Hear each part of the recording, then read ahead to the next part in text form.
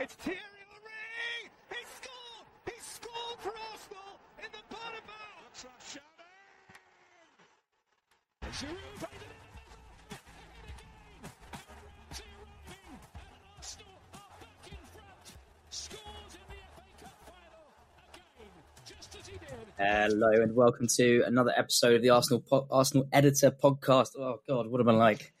Tongue twisting early on, but no. First thing, it's firstly good to be back. Secondly, I know on the last podcast there was one or two audio issues. We've been having trouble with our unnamed, still relatively new platform, which we're, long story short, considering getting rid of. It's got everything we need it to do, but doesn't necessarily always do it. But it has been a good few weeks. Look, we're top of the league.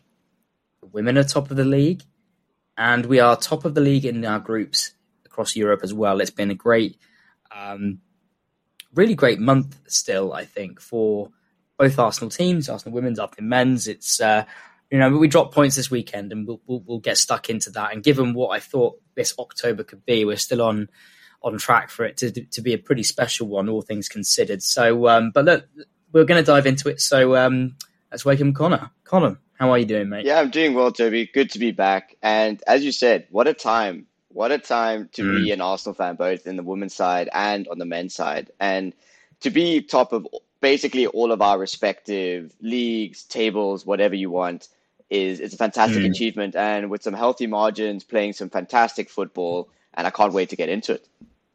Oh, mate, absolutely. Well, let's get stuck. I mean, it's going to be, let's get right into it. It was a hard game. It was a brutal game. I mean, I think there was kind of some news even before the teams came out. It was like, I don't know if you picked up on this, but I remember before the team news came out, there was a lot of chat around the beginning of the second half. There was going to be this absolute ginormous storm going to come and rock St Mary's, which I thought was quite interesting. Is it called St Mary's still? I think so, yeah.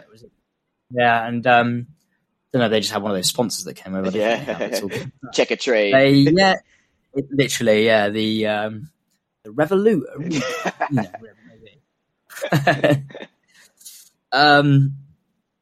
So I wonder, because I think the main talking point was, right, how are we going to manage this game? And we needed a blistering start, which we ended up getting, which we'll get into. But it did have the feeling, even before the lineups were announced, that we needed to wrap this game up early because the weather was going to come in. And if you know anything about some of the way we play, we tend not to do well when we're up against it. In terms of like weathers, and we don't, the old adage of the Arsenal don't like it up and which is a bit outdated, tends to come back. So that led to a couple of decisions, or maybe one in particular. Tomiyasu keeping his place at left back. What were your thoughts around that going into the game? Yeah, it's an interesting one. And I spoke to my dad about it and I was trying to rationalize through the reasons. Tomiyasu is a fantastic athlete. And I think that definitely sort of plays into it. In our game against Liverpool, he has that really impressive vertical jump, which I don't think gets talked about a lot, but he can jump ridiculously high. And he's also tall, so he's going to win those aerial battles. And he's then, adding to all of that, he's quick and he can use both feet. So I think when he's in that inverted fullback role, it doesn't matter if he's on the left or on the right, he can spray it with both feet. And I think that's something that Arteta is sort of harnessing and also trying to build into the team, is that unpredictability within that middle. I think it then aids with the flow of play, and Tierney, I think, is still getting used to that kind of position, and unfortunately just isn't that kind of left back either. So I think when you're playing Tomiyasu, who's able to play along the whole back four, and as a result, just able to use both feet in any position, I think that sort of helps everyone be a little bit more comfortable. And he just provides that balance. He knows when to make the overlapping run. He knows when to stay back. And I think that allows Ben White to bomb forward as he did and to get that assist. He did indeed. He very much did indeed. Yeah, it's one of those things, I think, with Tomiyasu. He did have a good game against Liverpool, but I did always get the feeling that was an extremely specialist game for a very specialist reason. He's one of our best one-on-one defenders, and he's very tall for the reasons of the jumping and the diagonal balls that they would always spray to Van Dijk. It's one of those from Van Dijk to Salah. It really made sense for a game like that, but I did always get the feeling we were going to dominate this game. And Tierney feels like it would have made a lot more sense. And I think, whilst he's still learning the inverted side of things, I think he has been playing well at points this season. And for someone who's slightly underconfident, or maybe not underconfident, but needs an opportunity to prove his worth, this felt like the time. And it did feel quite damning not having Tierney on the pitch. I really thought it was going to be a day for him. And if anyone can wear short sleeves in a storm, it's Tierney. So yeah, exactly right. Super surprised there. Really, really surprised. I was quite disappointed for him. And I think he was, it's fair to say, he was quite average, Tomiyasu, I think, in the end, really. Overall. But, I mean, we'll get into it, I'm sure. But, it was a slightly... a disappointing decision, but the rest of the team I thought was looking pretty sharp, and I thought we were on for a big start. Mm-hmm. No, agreed. And I was also, as you say, I think damning is a right word to use. And for me, I also would have loved to have Tierney in there, and I guess that's why I was trying to rationalize why Tomiyasu was put in. And I love Super Tommy, and I think that kind of game. I also thought perhaps, as you say now, could have used that kind of Tierney spark. But I stick with what I said. I think that's why Tomiyasu was put in, and I think the rest of the team was justified their selection. I felt Gabby Jesus was looking a little bit leggy. I think he was looking a little bit tired. At times there was a tired pass or two from Thomas Partey as well. So perhaps that's something that you can help me out with as well. Yeah, it's interesting. I mean, we are 24 days into October, a month where we have the most amount of games we've ever had in our club history. Mm-hmm. 9 games. And we are very close to coming out of that unscathed. If we come out of this first or second in the league, and we clear our group stage first with a game in hand, so we can go and get at least a point at PSV this week, I think it would have been way beyond anything we can expect. And do you know what? You only have to look around the league to see other teams dropping points, apart from if you've got Haaland. Yeah. After Europe, I mean, thank God that Spurs, United, Chelsea together in the same game, Liverpool all dropped points this weekend, and we weren't the only ones. And again, it's the second time in a season, really, where I felt like in that game we really should have won. And the goal, we could have scored about 3. We didn't. And we conceded ultimately a breakaway goal, although credit to Southampton, they were much better than that would suggest. And that's sometimes, like, I'd rather win like that than be looking around going, right, where on earth was the goal coming from? Yeah. What on earth happened? And ultimately, we had another slightly dodgy day with the referee. A little bit. Have you seen the one, because it was the same referee that referee the Aston Villa match, and we've not had him in for the rest of the season. Okay. And it's that game where I think we did a podcast of, that, like, where Tyrone Mowns literally picks him up and then slams him to the floor. Yeah. I know exactly which one.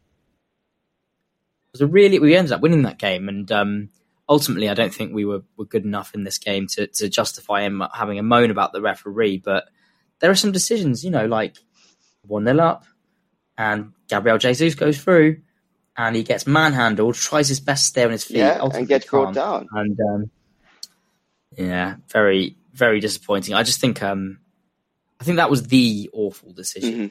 I think that was as poor as it gets, because I do not for the life of me know how that isn't given a penalty. Like, I think Gabriel Jesus, fair play to him, he's tried to stay on his feet. How many points of contact do you want? I'm more forgiving about the other penalty decisions, which we'll get onto anyway. But look, fast start. What did you think of the start? It's exactly what we set out to do. And I wonder at what point you are able to change a team and to say to your team, right, we're just going to be those fast starters now. And I love it. I love a fast start. I think it gets the crowd on your side. I think it gets everyone excited. And it gets you on the top, it gets you on the front foot and gets you on top of the opposition as well. So I think that's definitely played into Arsenal's hands. It gets everyone G'd up. Arteta loses his mind and then adjusts his jumper and then loses his mind again. And I think it's definitely the way that we should be playing. And it's just a matter of sustaining that effectively. And I think that's how we're able to impose ourselves on the game, get stuck in, get into a few challenges, get those passes pinging, and then we're able to play ourselves in. And as a result, we reap the benefits from a very famous right foot at the moment. Yeah, absolutely. I mean, the man on fire, crikey. I mean, he is something else. But I mean, starting with that fast start, I mean, there's something I read this week that he's been spending a lot of time with, or spend a bit of time with Eddie Jones, and England rugby coach. Mm-hmm. And I don't know if the listeners know too much about rugby or know who Eddie Jones is, but for those that don't, England rugby team are, since they came under Eddie Jones, for all of the big games, for all of the action they've had, whilst it has been up and down, majority of the time they're desperate to start fast. Mm-hmm.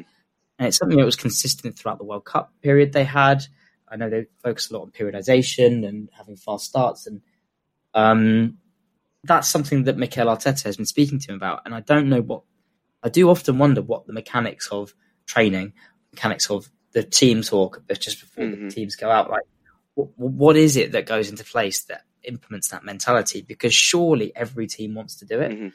And I think when you watch something like the Liverpool game, they wanted to do it too. That was a proper fight. It was, dominance, which was really exciting. And but yeah, in this game, it seemed to work. I think the ball was bopping around. There's videos going around of Southampton fans literally sitting there going, "God, this team is good." You kind of like, it's quite nice watching us play well. Yeah, it is. Even when we're playing well. Yeah. But what a great goal! What a fantastic goal! And one of those where it's just everything's going right for Granit Xhaka at the moment. He's got his song. He's back in favour at Arsenal. He's got every Arsenal Instagram posting about him. And you couldn't imagine this. It's been talked about all the time on Sky Sports, especially. You couldn't have imagined something like this, 2 years ago when that infamous Crystal Palace incident happened. And it's a testament to him. It's a testament to Arteta. I don't know if many of our listeners have listened to his interview with The Athletic. I've seen like a little reel of it. And he was chatting about how he was ready to go. He was literally left foot out the door, had packed his bags, and then Arteta's like, no, let me chat to you. And then they had that conversation. He was won over by the project, and now he's reaping the benefits. And it's always an interesting one because Arsene Wenger liked Granit Xhaka as a box-to-box midfielder. He didn't like him as an anchor. Yeah. And it just seems that now we have those players that allows him to be that box-to-box midfielder and not have to worry about filling in the last man. We have Partey who sits back a little bit at times. We have the fullbacks who are able to cover for him. And we play that higher line, which just, vicariously or as a result, just pushes Xhaka further up. And then you can see him. I've never seen this man frequent the box as much as he does now. And it's a fantastic sight to see. And he can really pick out that pass. He can play that shot. And it turns out he actually has a right foot now. So I'm just riding the waves. I'm just enjoying it as long as he basically can make it continue that way. Yeah, I'm just so confident everything he does. Weirdly, it seemed from memory, obviously Wenger did say that he was a box-to-box midfielder, but never played him in that. So I don't think he did anyway from memory. But no, he's found a new lease of life. And I think Arsenal fans will know this has been happening for probably about 18 months now. This is just like the rest of the league really waking up to just how well he's playing because he's got a goal and assist here or there. But he does seem to be pushing up a little bit more. He hasn't really been the old Granit Xhaka for a very long time. No throat grabbing or anything, no. No. I mean, the irony of him calming down Gabriel at the end of the Leeds match is quite funny, really. Yeah. But no, I mean, superb player. He's playing really well. And it's kind of like this really nice redemption arc, which it's almost a shame that's the narrative everyone's picking up now because it's been like that for a while. Mm-hmm. And I actually just wanted to be recognised as a good player in himself. And I actually think he's been a victim of the position he's been put in, right? So I think we said this many, many times. He's a good player played out of position. If we can't, and look, I wasn't screaming him to be an 8. I just didn't think, I thought we could get a better one. And now we're all looking at the squad thinking, this guy's irreplaceable. Yeah, honestly, he's one of the top 5 players there at the moment, Definitely. I mean, we've got with Partey and Ødegaard all playing slightly different roles. It's definitely one of the best midfielders in the league, and I think getting us up the pitch is allowing Saka, Jesus, Martinelli to do all the stuff they can do, and it's changing the way we're playing and the way we're, apart from anything else, I think the way we're received. Yep. Way we're perceived, I should say. Yeah, exactly. And as you say, with the use of how we're perceived, Xhaka is now another threat on top of the other threats that we have. Xhaka was not seen as a threat beforehand, I would say. Maybe at a long shot or in terms of defensively, he was, on the ball, and there's long range passing as well. But now he's also a goal threat, which is now another thing teams have to consider, that there is going to be this box-to-box midfielder, which Aaron Ramsey used to do to an absolute T when we had him. And now that there's this extra layer of, oh my gosh, we have to be aware of this guy now. He's no longer just going to sit back. Partey's absolutely smacked one into the back of Tottenham's net at the Emirates. Now that's another thing people have to consider, that he has that ability or proven ability now in the league. So there's all these sort of added layers to what teams now have to prepare for in order to face Arsenal. Yeah, there really is, and it comes from all angles. And this is what we're getting on to Gabriel Jesus now, and I think because he had a chance and then was obviously fouled, and like you say, looks a little bit leggy, but again, I think just the amount of stuff he was involved in. He was through on goal twice. Firstly, he was hauled down in the box. I do not know for the life of me how it's not a penalty. It is a stonewall penalty, and I do not know what somebody has to do to be able to give one. He's through on goal. It should be a red card, as simple as that. There's no... but he gets himself in a really good position. He actually wriggles through, and it's his strength almost lets him down, because he's being too honest and too strong for the tackle that's coming in, and eventually not so. But then he's through again, goes to the keeper. Later on in the game, he's through again. He lets the recovery tackle come back. And how many of these chances does Lacazette even get close to when he's in the pitch? Yeah, he doesn't, right? So the amount of things he's making us do, and even if he's not playing well, the amount of things he's making other defenders do, of course, is blistering. And that means you can have a Saka, a Martinelli, a Granit Xhaka coming up and scoring goals. It's what it's enablement. It's his rotation. This is what is a good team, right? I mean, about Firmino when it was Salah and Mane, obviously I think it's a very slightly different role, but it's rotation. It's not always him through the middle. And look, I think it's not like he's sitting here with 2 goals this season. No. He scored quite a few. And I still think he'll get between 15 and 20 goals. That's what we said at the beginning of the season. I think he could do better in his finishing. Yeah, I think he could be a bit more ruthless. And he's just maybe, I think it'd be struggled to say he's out of form. What do you think? No, I think it's exciting to have our main striker as somebody who can improve. He can only get better from what he's doing. And I think, Thierry Henry as a goal scorer, I think has said it before. And any goal scorer, I think if you consulted with, would say that you go through dry patches, rough patches in your goal scoring career. But it's just getting yourself into those positions is the key. If you solve that, the goals will come. And you'll get a lucky touch. It'll go in, you'll tap it in, or you get a nice strike out. The goals will come. And the fact that he's getting into those positions and giving himself that opportunity is exciting. And yes, he could finish better. And yes, he could put it to the left or right side of the goal.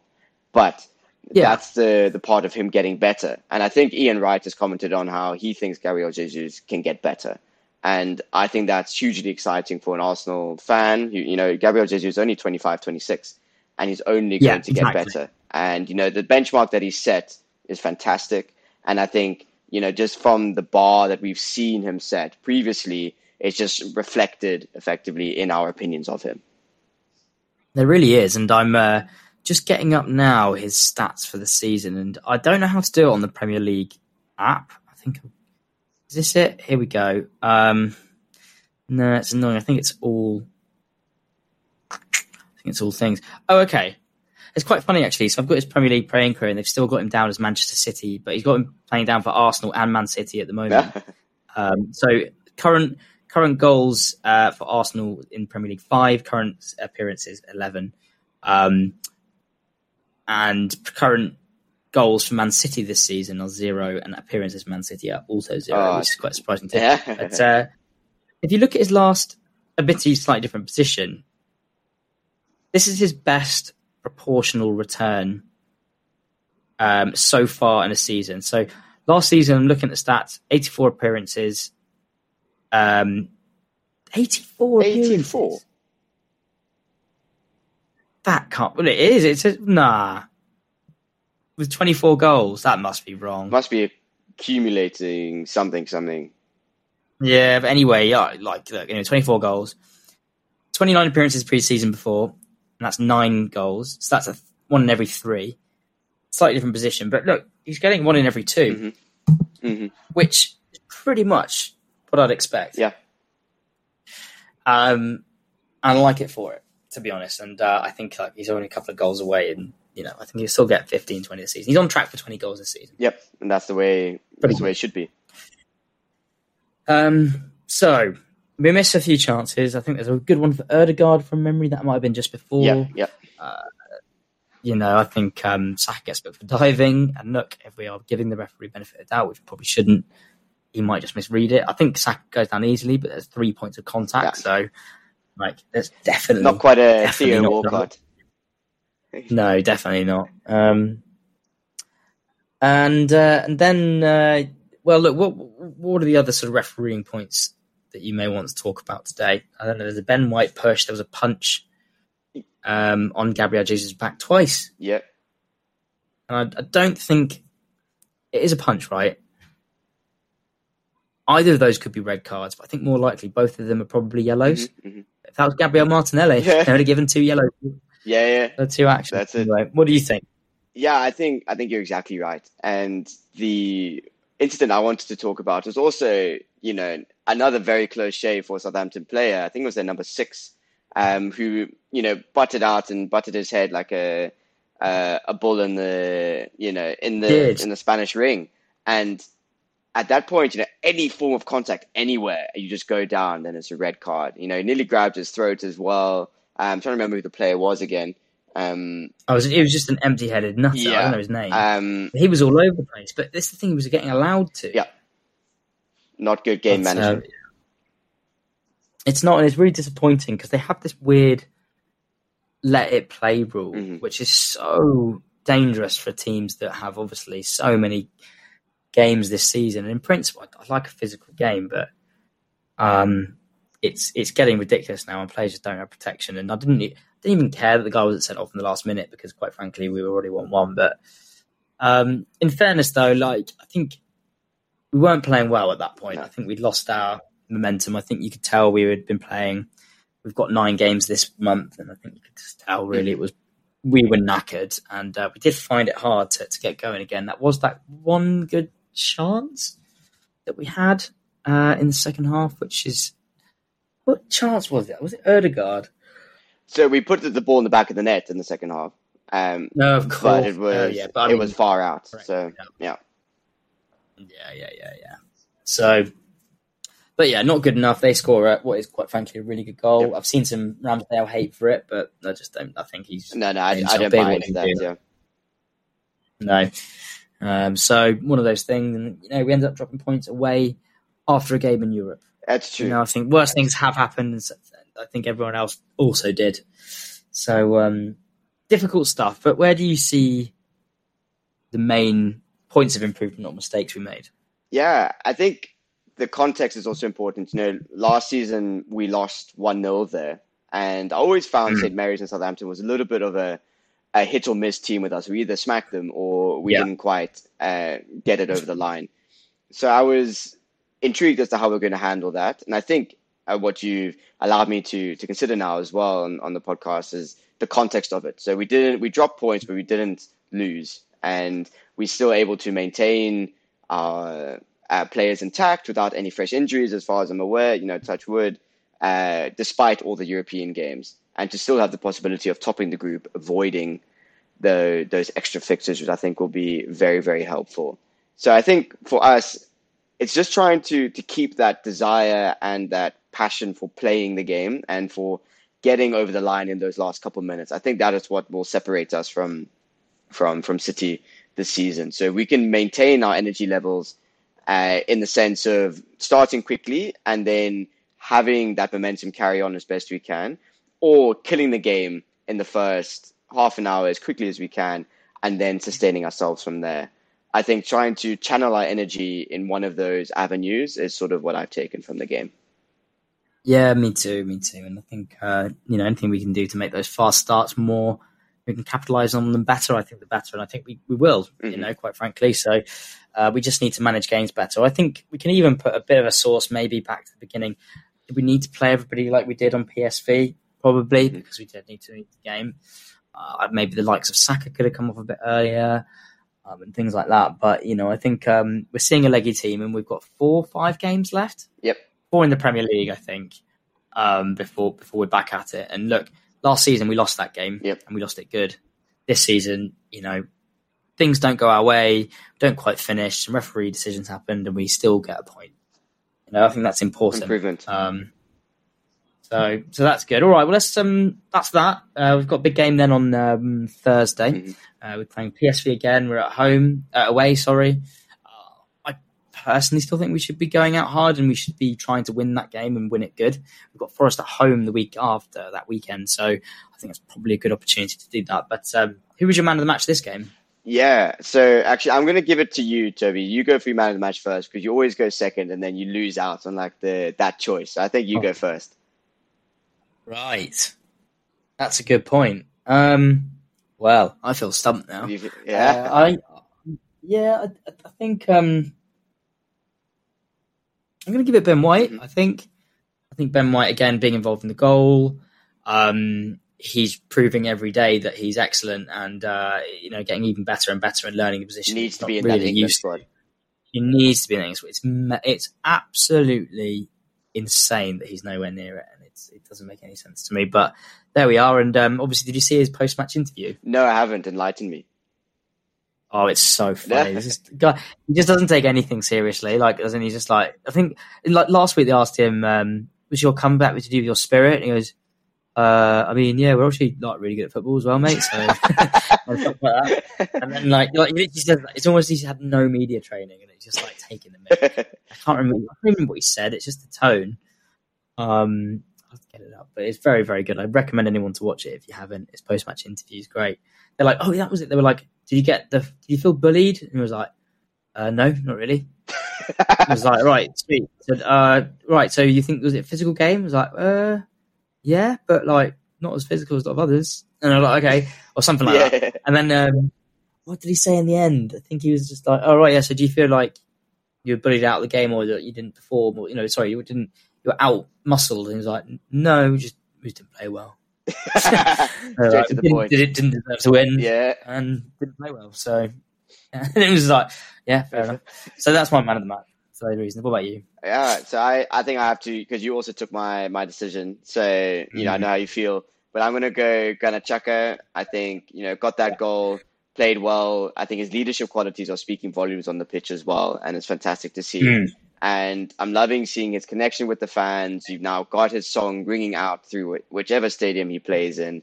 I think it's just a fantastic panorama to see unfold before you.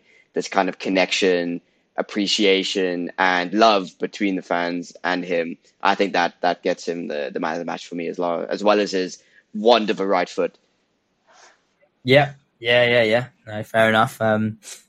It's good. I like it. And, he's playing unbelievably for us. So let's go Dick of the Day. Go on, you go this time. Dick of the Day. I feel a bit rubbish giving it to the ref, but it's hard to avoid it. Yeah, I'm trying to think of a different kind of person. I'll go with every pundit that somehow created this insane narrative where when Tottenham were playing really badly and were kind of getting jammy results, came to the conclusion that they had loads of gears to go through and they were going to be amazing and they were basically going to win the league. But the team playing well, Arsenal, who were winning all their games, could only possibly drop off when they were 21 years old. They had loads of room to grow. So they tried to say, right, so the team playing well aren't good. The team playing badly will be good. And it's like, okay.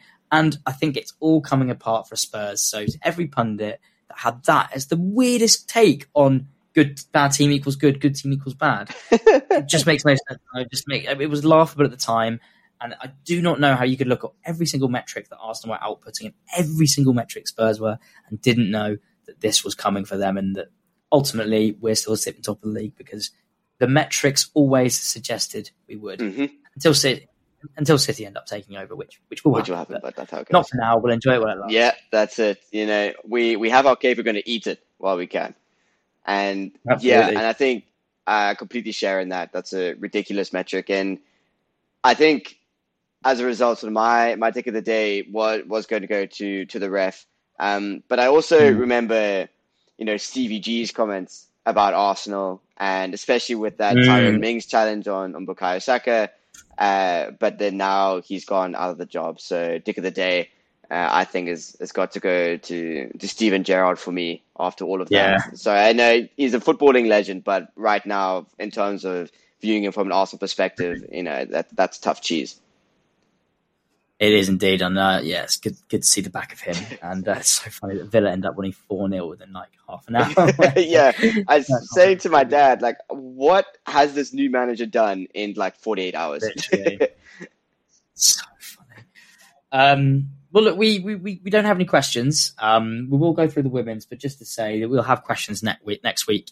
We had an issue being able to actually get any submitted in terms of providing you with the platform to do so. So we'll make sure we do that next week. So we're slightly shorter this week, but that's it for the men's. Connor, what on earth has been going on with the women's? We're top everywhere. We've been 5-1 away to the supposedly best team in the world. I mean, what on earth is going on? Yeah, Toby, I mean, what isn't happening with this Arsenal women's team? It's absolutely phenomenal. And just to put into context, you know, when Arsenal went to the Bernabeu back in 2006, I think it was, and we won 1-0 with that Thierry Henry fantastic goal.